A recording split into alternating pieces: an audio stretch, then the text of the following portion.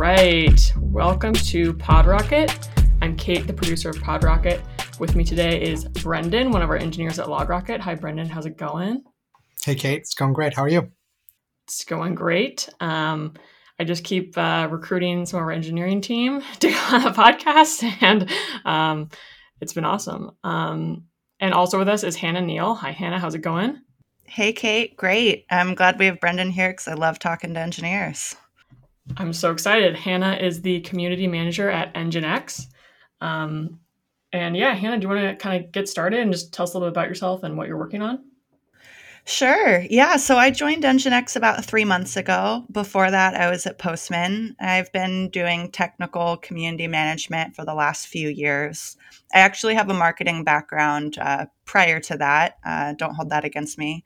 And I do have a lot of love and respect for marketing. And through that, through events, I got to know a lot of developers that I was working with and found that I really liked sitting next to them at lunch and having more technical conversations to understand the products. And that led me towards community management.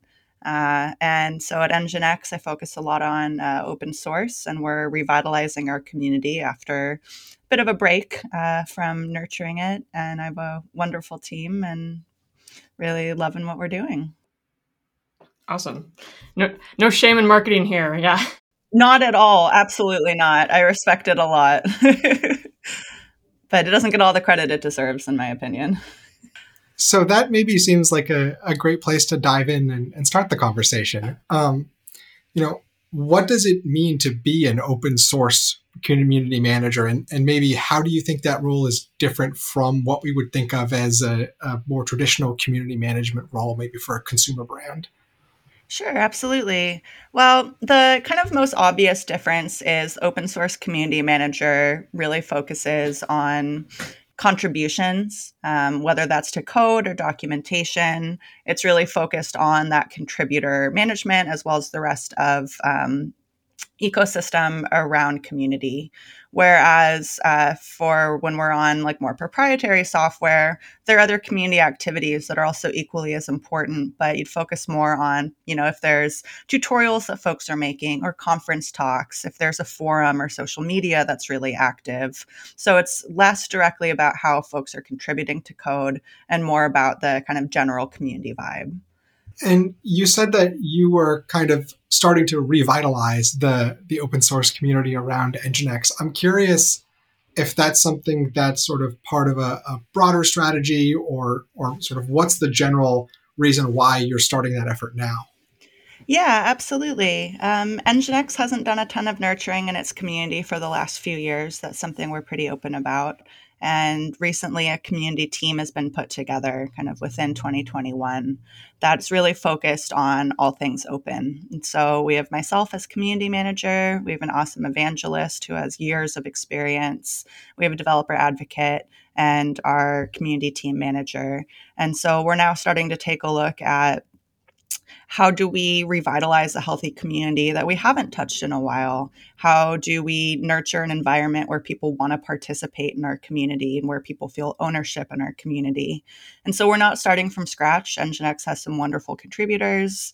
There are folks that answer questions on third-party platforms all the time. But it's time for us to actually step in and support those efforts and bring it back to the thriving community that we hope it'll be.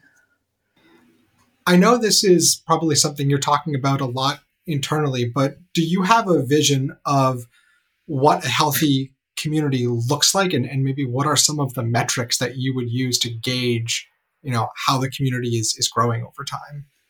Ooh, metrics. That's my favorite and least favorite topic. Least favorite, really. So far, we don't have any that are set directly on, X number of contributors by the end of the year or something like that. Personally, for metrics, I'm about to properly launch a Slack for the NGINX community. And so we'll be measuring things on active participation for mandatory channels, things that folks find on their own, for example. And I forgot the beginning of your question already. I'm sorry. No, I think that's a reasonable answer. And I think there's also sort of, it sounds like some element of feeling out the community and seeing who's there and what their interests are and how generally people want to contribute to the product. Exactly. And then sort of structuring that program more. Absolutely. Yeah. I like to view myself more as a community steward than community manager. Ultimately, community is about what they want to make it. The Nginx community, while I view myself as part of it, I view other Nginxers as part of it. It is not just our community to hold in our vision. We can help nurture what people want and how they participate and have ownership in it. Otherwise, it's kind of a managed or directed network as opposed to an actual genuine community. Mm-hmm. I know you've only been there a short time so far, but are there any particular interactions or sort of events you've had with the community that have really stuck out or been exciting to you?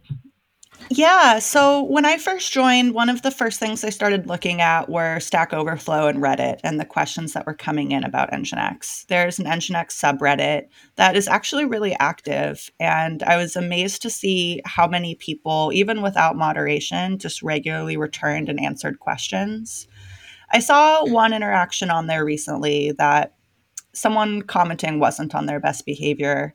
And it was really lovely to see how people stepped in to say, like, no, actually, this is the right place to ask questions. This is the right place to learn. This is why we're here. And so I've just been really impressed with the way that people are answering each other's questions already and starting to nurture that community on third-party platforms. It's something entirely voluntary. It's something that we haven't been incentivizing or anything. And so seeing that it's already out there without us having to put major effort into that feels really special and something I feel lucky to be walking into.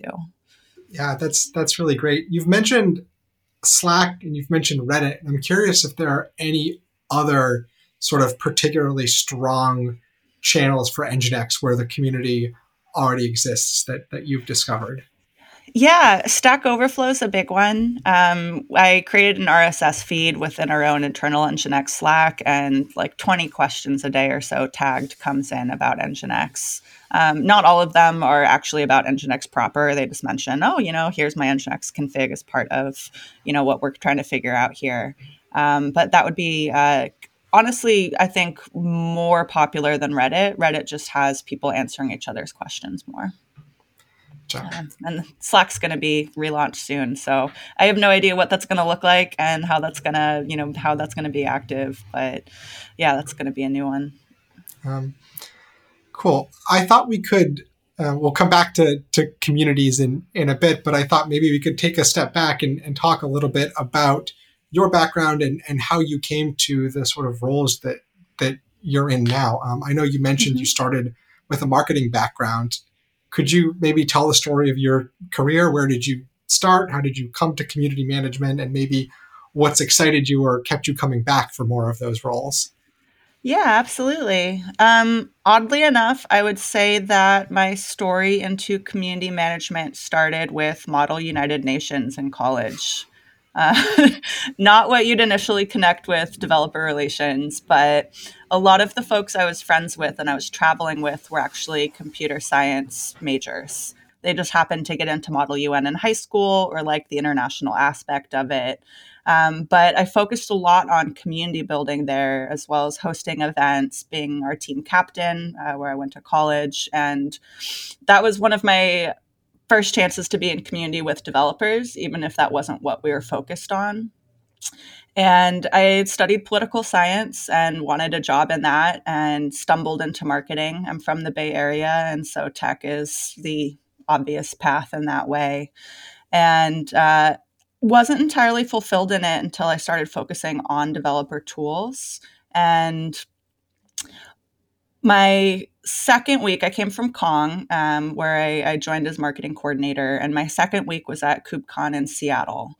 And I didn't know what the heck I was talking about. People would come up and try to poke holes in whatever spiel I was giving.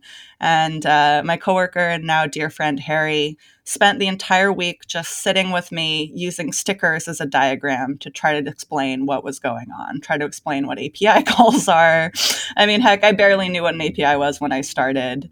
And that's something that really stuck with me, that someone actually took the time beyond here's the 30-second spiel to memorize, someone actually taking the time to sit with me and explain what this technology was, to explain it in words that I understood. And that made me feel part of it. And so I sat at one point sitting at lunch table and was able to kind of regurgitate what I'd understood about Kong using the salt and pepper shakers on the table. And I was able to explain that to other folks in the marketing team who might have understood things in their own way. But I felt really proud of understanding, even if it wasn't a tool I was able to use. And I felt a strong connection between the other folks who do use Kong, from the developers on the team to folks that I was meeting at trade shows, and even just having that understanding and knowing that if I wanted to learn more, there were folks who were out there who cared. Who were willing to take the time with me. I wasn't just stuck with internet tutorials. There was someone I could actually ask questions to. It made me feel part of the community. And so when I had a chance to do developer marketing at Kong, that's what I really fell in love with. And I wound up over at Postman as the technical community manager, met some folks at a conference. They overheard me talking about Kong. And when that role opened up, I jumped at it. And I didn't know that that was a career opportunity. I didn't know that community management for developer relations was even a thing. And I don't think I would have gotten to this point if it wasn't for my friend sitting there with stickers over and over and over explaining what the product is. Yeah, I mean, it's sort of interesting to see how you've kind of built a niche in these really API driven, sort of deeply technical product communities, Yeah. but sort of don't come from a technical background yourself. I'm curious, what have been, some of the ways that you've built connections with people in those communities over time, and maybe, for other people who aren't coming from technical backgrounds, but are interested in tech, what has that experience been like? Yeah. Very good question. I really like catching people at the beginning of their education journey. If they're learning a new tool, if they're learning a new language, finding someone else who's also a beginner out there, if you show that interest and kind of walk through the steps with each other, um, I think that can build deep connections and provide valuable insights and relationships that we wouldn't have necessarily had before. I'm sorry, I totally forgot the question. Could you could you repeat yourself, Brendan? No, that's fine. I was curious to hear if you had sort of, any thoughts or experiences to share for people who were sort of interested in tech but coming from non-technical backgrounds, and what that experience has been like for you going into sort of very, very technical communities. Got it. Okay. Yeah. The first I would say is that I think that divide between non-technical and technical is overhyped. I think that, especially if you're coming from a background that isn't engineering, that this idea of being technical or not technical enough is something that we might impose on ourselves a little too much. I'm learning bits and pieces. I'm trying really hard. I still think of myself as not technical, even though I technically had technical in my title in my last role. And so I think one of the big things that folks can do to find their community, to get closer to engineers, to learn more about products, to learn more about technology, is to kind of get over that mindset of I'm not technical, so therefore this isn't for me. No matter where someone is on the spectrum of their, technical journey, there's always going to be a tool or a language or something that they don't understand as well. And so there is, a spectrum of where we're at, and don't sell yourself short on it if you're really interested in learning. I have a question. Sorry to totally derail. But this might be just like what I've seen, but I was curious, like Postman has like is like a college program, or I'm kind of curious, like what's the strategy around that? Um, I've seen it a lot, and I'm just kind of curious, like I just something I wouldn't necessarily think of as a brand to do, but I'm curious kind of the strategy there. Yeah, the Postman Student Expert Program is actually pretty cool. So they focus on education and community building with university and high school students. Currently, I think it's modeled a little bit after like the GitHub Campus program, where you have campus leaders. It's been a little while and it's evolved since I was actually involved with it. But I think that the mindset on that is that if you reach people again early in their learning careers. So if it's folks that are computer science majors or just really interested and want to go into tech, the earlier you reach someone with a tool and make that part of their kind of core foundational knowledge, I think the more likely they are to use it going forward in the future. And so if these students are using Postman, and I think it's a really valuable, useful tool for many folks in a lot of different personas here. And so if you reach them really early, then they'll still be using Postman and have those skills and the ability to use it in their future jobs or to teach other people about it. So, it's like, don't quote me entirely on this, which I'm saying on a podcast, but something like 37 million developers in the world or something, but there are millions more students. And so that is a really ripe opportunity to get a community and customer base early. Totally. That makes so much sense now. Yeah. I actually really get that a lot. Yeah. Thank you. Plus, students are so enthusiastic and come up with really interesting use cases and really interesting way to phrase things. And so I believe that having students as part of community really enriches the experience overall for all of us, even if we're out of university ourselves. Hearing you talk about sort of student programs and talking about KubeCon and sort of all of these very sort of central in-person developer experiences obviously has me thinking about how not in-person the last couple of years have been and how much of a change that's been, for a lot of developers, I'm sure for a lot of communities around developers. Everyone can check off the COVID square on the bingo card now that I've brought it up. But I'm curious sort of what your perspective is on how the last few years have changed community management and technical communities, and whether you think those changes are sort of long lasting or whether that's something will kind of snap back over the next few years. Sure. Yeah. I'll start off by saying I miss in-person events enough that you could probably convince me to go to reInvent again. And that's something that I had literal nightmares about the last time I was there. That being said, I think that accessibility is a huge part of virtual events now and something that I'd really like to keep. So if folks are giving conference talks, for example, there's a chance to have captions for folks who are hard of hearing, or you can have it translated. Folks can come to meetups or conferences virtually that they might not have been able to attend on different sides of the world. And so especially if you have someone who can't get a visa to travel, for example, to have something virtual really does lend itself to accessibility. Something I do really appreciate as well about everything being virtual is that it feels like it's legitimized the friendships and relationships that might have been kind of minimized because they're internet friendships. Like Kate and Brendan, do either of you have folks you'd consider internet friends? Someone off of Twitter that you've become friends with? Totally. Yeah, absolutely.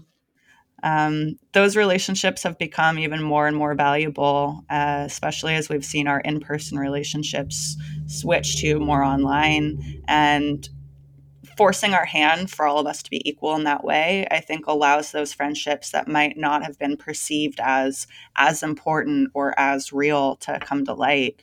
That was something I struggled with. I remember I had a friend growing up who had a lot of gaming friends, and I really didn't understand that. But now some of my closest friends are scattered around the world, and it's because of Zoom and WhatsApp and Twitter that we have these connections. So and do you a hybrid approach would be great. Oops, yeah. Do you feel like that sort of shift you identified is something that's going to kind of stay with us, or do you think it will kind of fade back as we go towards whatever the future of normal looks like? Yeah, I hope it does. I hope it does in a lot of ways. I hope that mindset of virtual is accessible and virtual is important is still there. I don't think that virtual can replace in-person connections in every state, in every way. But knowing that we can actually adapt our activities to do it virtually, I think we'll kind of keep those options open in a way that we didn't have to consider pre-pandemic. I'm also not sure there's going to be a like classic afterwards. I don't know. Maybe that's pessimism 2 years in, but I don't know if it's going to go back to the way that we saw it before. And so I don't know. That's still a big question mark. Yeah, I think. What do you think? Well, especially for a lot of my friends who are developers, there's no way you're getting them back into an office Oh God, no. ever again. So I think at least in some ways, certainly the software industry has shifted probably permanently. And Absolutely. I think there will be a lot of other things that, don't go back to the way they were, even if they go back to some sort of equilibrium. Mm-hmm. Totally agreed. Yeah, remote work is a huge one. I'm born and raised in the Bay Area. I lived there my entire life until 4 months ago, where I packed up and moved myself to Portland, Maine, which I never thought I would do or have the opportunity and ability to. And I miss the silliness of being in an office. I miss like walking up to someone and just totally derailing their day and interrupting them. But beyond that, I hope it's here to stay. I want to jump on something that you kind of briefly mentioned, which was, the way that virtual events have made parts of tech more accessible to people. And generally, I think something that a lot of us in tech are thinking about are how to make it a more inclusive space and a more welcoming space. I'm curious if you have sort of thoughts about building inclusive communities in tech, and maybe just even start with a general definition of what makes a community inclusive. Ooh, okay. I don't know if I'm the official source to provide the actual definition, but this is one of my favorite topics and something I care about arguably above all else. To me, inclusive has a lot to do with psychological safety. So being able to be yourself, to ask questions, to make mistakes without fear of repercussion or without fear of someone thinking less of you. There's also diversity regarding underrepresented minorities. So whether that is from race or gender or sexual orientation, for ability. So folks with various mental illnesses or chronic illnesses, or folks that are blind or hard of hearing. Anyone that is traditionally left out of the mainstream conversation and mainstream available options. And we have the opportunity to build inclusive communities. We have the opportunity to focus on that. The conversation is going on, and it's not easy, but it's not as hard as people think it is. It's not as hard to go the extra couple of steps, and it will be dismantling whole ideas, something that's been really pervasive or long lasting in culture. But when it comes to actually taking the steps, there are steps that folks can take sooner rather than later that aren't just the giant hurdle of capital D diversity or capital I inclusion. What do you think that maybe some of those things that, any of us in tech can do to make more inclusive spaces and more inclusive communities are? Yeah. For one, I'd say follow other people with different perspectives. So if you're on Twitter, tech Twitter can be quite the echo chamber. So like intentionally go out and follow some folks. There's a wonderful hashtag Black Tech Twitter. I'm not part of that community, so it's not a conversation I participate in, but you can see some folks that, oh gosh, okay. Diversity is such a sensitive topic. I always hope that I'm approaching this correctly. I but there are ways to actually find and listen to the voices of folks that are out there and really do deserve to be listened to.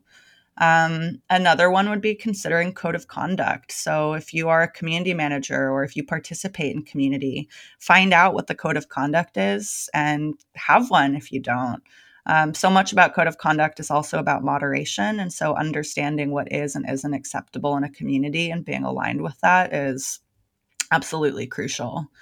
And then beyond that too, just, taking the steps to think, can everyone use this? Should everyone use it? there's a difference between being equal and being equitable. So is this something that everyone can actually access and use in the way that they need? Or is it just a blanket like, well, it's out there, so it's totally fine. It's accessible and inclusive. There's a pretty big difference there. Mm-hmm. Does that make sense?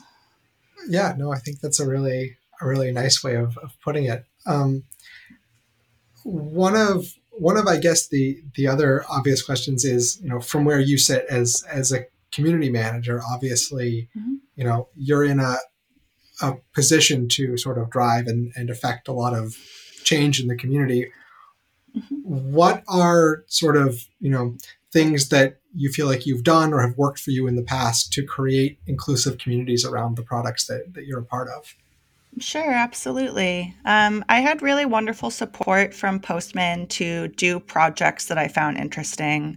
And I got to work with my team members to create a whole project on APIs for LGBTQ rights. So there was one that created a Slack bot with refuge restrooms is a project that folks can show and contribute what restrooms are friendly for queer and trans folk.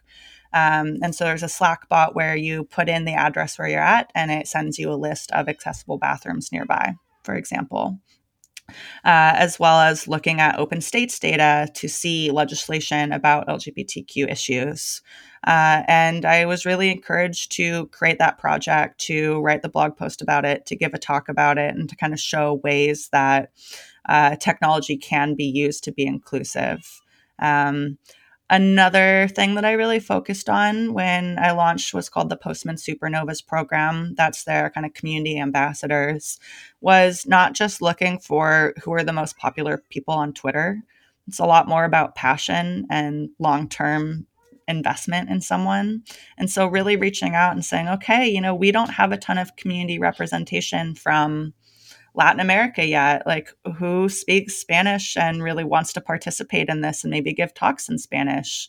And so that was a great way for folks around the world to get to know each other too and exchange ideas and recommend each other. I couldn't be everywhere. Community manager can't be everywhere, nor do we want to be. The community has to steward itself as well. We got to empower our community.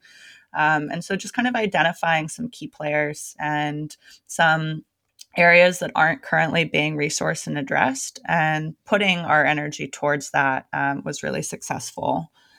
At NGINX, we are going to be working on a really inclusive code of conduct. Been following a lot about what Ava Black has been talking about with the Linux Foundation and the CNCF code of conduct. They have some really brilliant thoughts on that. And in terms of inclusiveness at NGINX, I'm really grateful that my team focuses strongly on psychological safety between the handful of us, because it's a lot easier to start from a place of security and work outward that way. And so if we're already fostering those relationships for us for our day-to-day, it's a lot easier to bring that out into the world as well. And so we haven't finalized our code of conduct yet. That's an ongoing conversation, as is about how we want to moderate it. But we're able to focus on inclusion and diversity from the start now that we're actually revitalizing the community, as opposed to trying to shoehorn it in or get people to change their mind and change their practices. We get to build it as part of the foundation, and I think that's pretty special. Something that I feel like, as I'm hearing more about communities and more about sort of products and organizations building communities, is I wonder if there's a point at which you risk just reaching like total saturation, right? Or sort of burning people out in the sheer variety of communities that they have access to. Is there enough room for everyone to build communities? And maybe who do you think should or shouldn't be focused on community as part of their strategy? Ooh, interesting. That's a really good question. Yeah, I think there's room for everyone. I think that there can be cross participation within communities. You can belong to multiple communities. I'm the community manager for NGINX, but I still consider myself part of the Postman community, even though I don't work there anymore. It's not an all or nothing thing. It's not a binary. You have to be with one and you can't be with another community. I think that as a society, community is something that we don't put enough value into anyway. We're really individualized, and especially right now in COVID, where we don't have the options to gather and we are really separated from folks.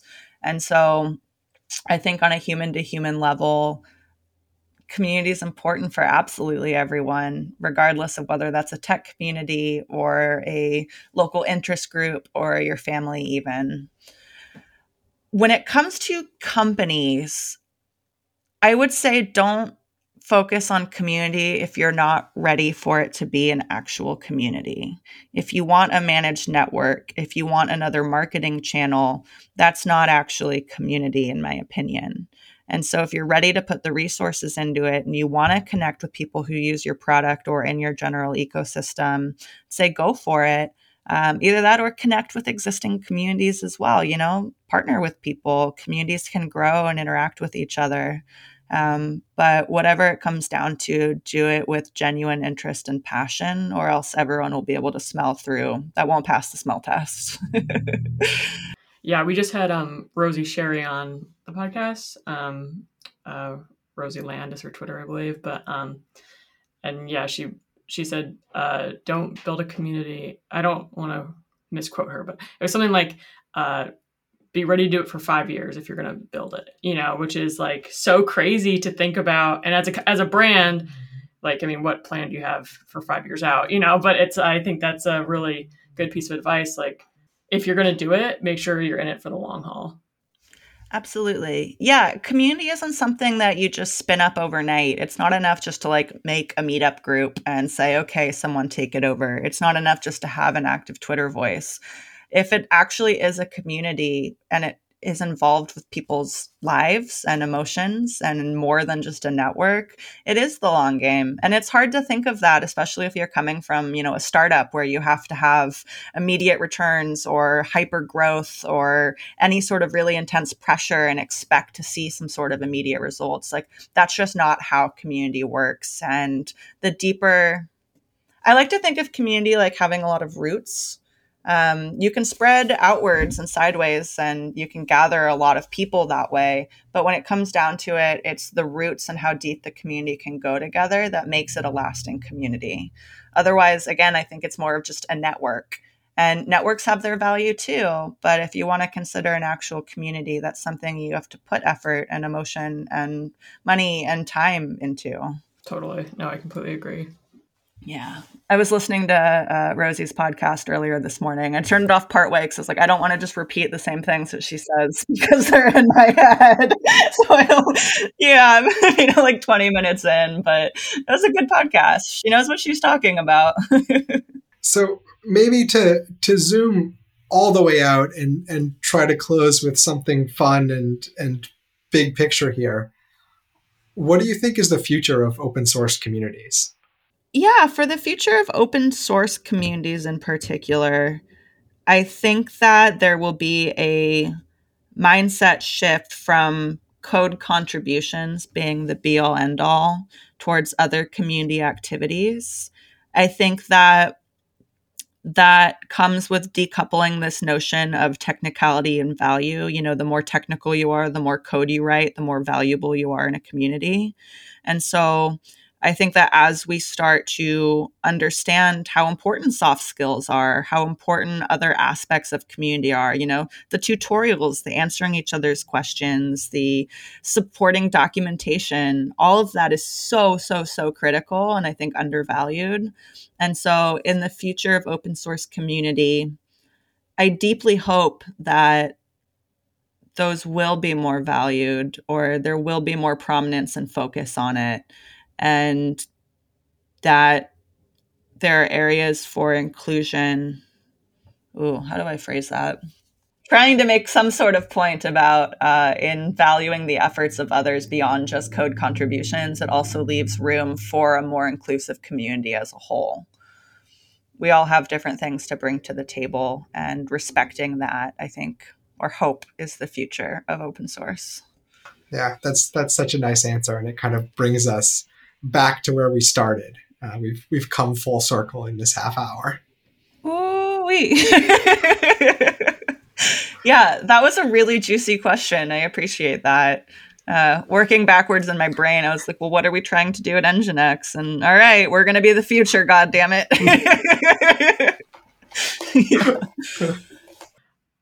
Awesome. Well, thank you so much, Hannah, for being on. Is there anything that you would like to point our listeners to? Any plugs, anything that you would like people to go check out? Great. Okay. I really hope that this is live in time because this is what I care about a lot. But we are relaunching our Nginx community Slack. And so if you are interested in Nginx at all, we'll have a link on nginx.org. That's our developer focused site that you can join us on there. And if that banner is not up on the website when you check it, then hopefully it will be shortly after that. So come on back and ping me directly if you want to say hi. Perfect. Awesome. Yeah, we'll include that link in our show notes. Yeah, God, I've been trying to launch this Slack for like several weeks now, and it's just gotten delayed and delayed and delayed. So, well, now you committed to it. I know, I really did. So, you wanted to get something done? Commit on air. Yes. Awesome. Well, thanks so much, Hannah. It's been a pleasure, and we'll see you around. Great. Thanks so much.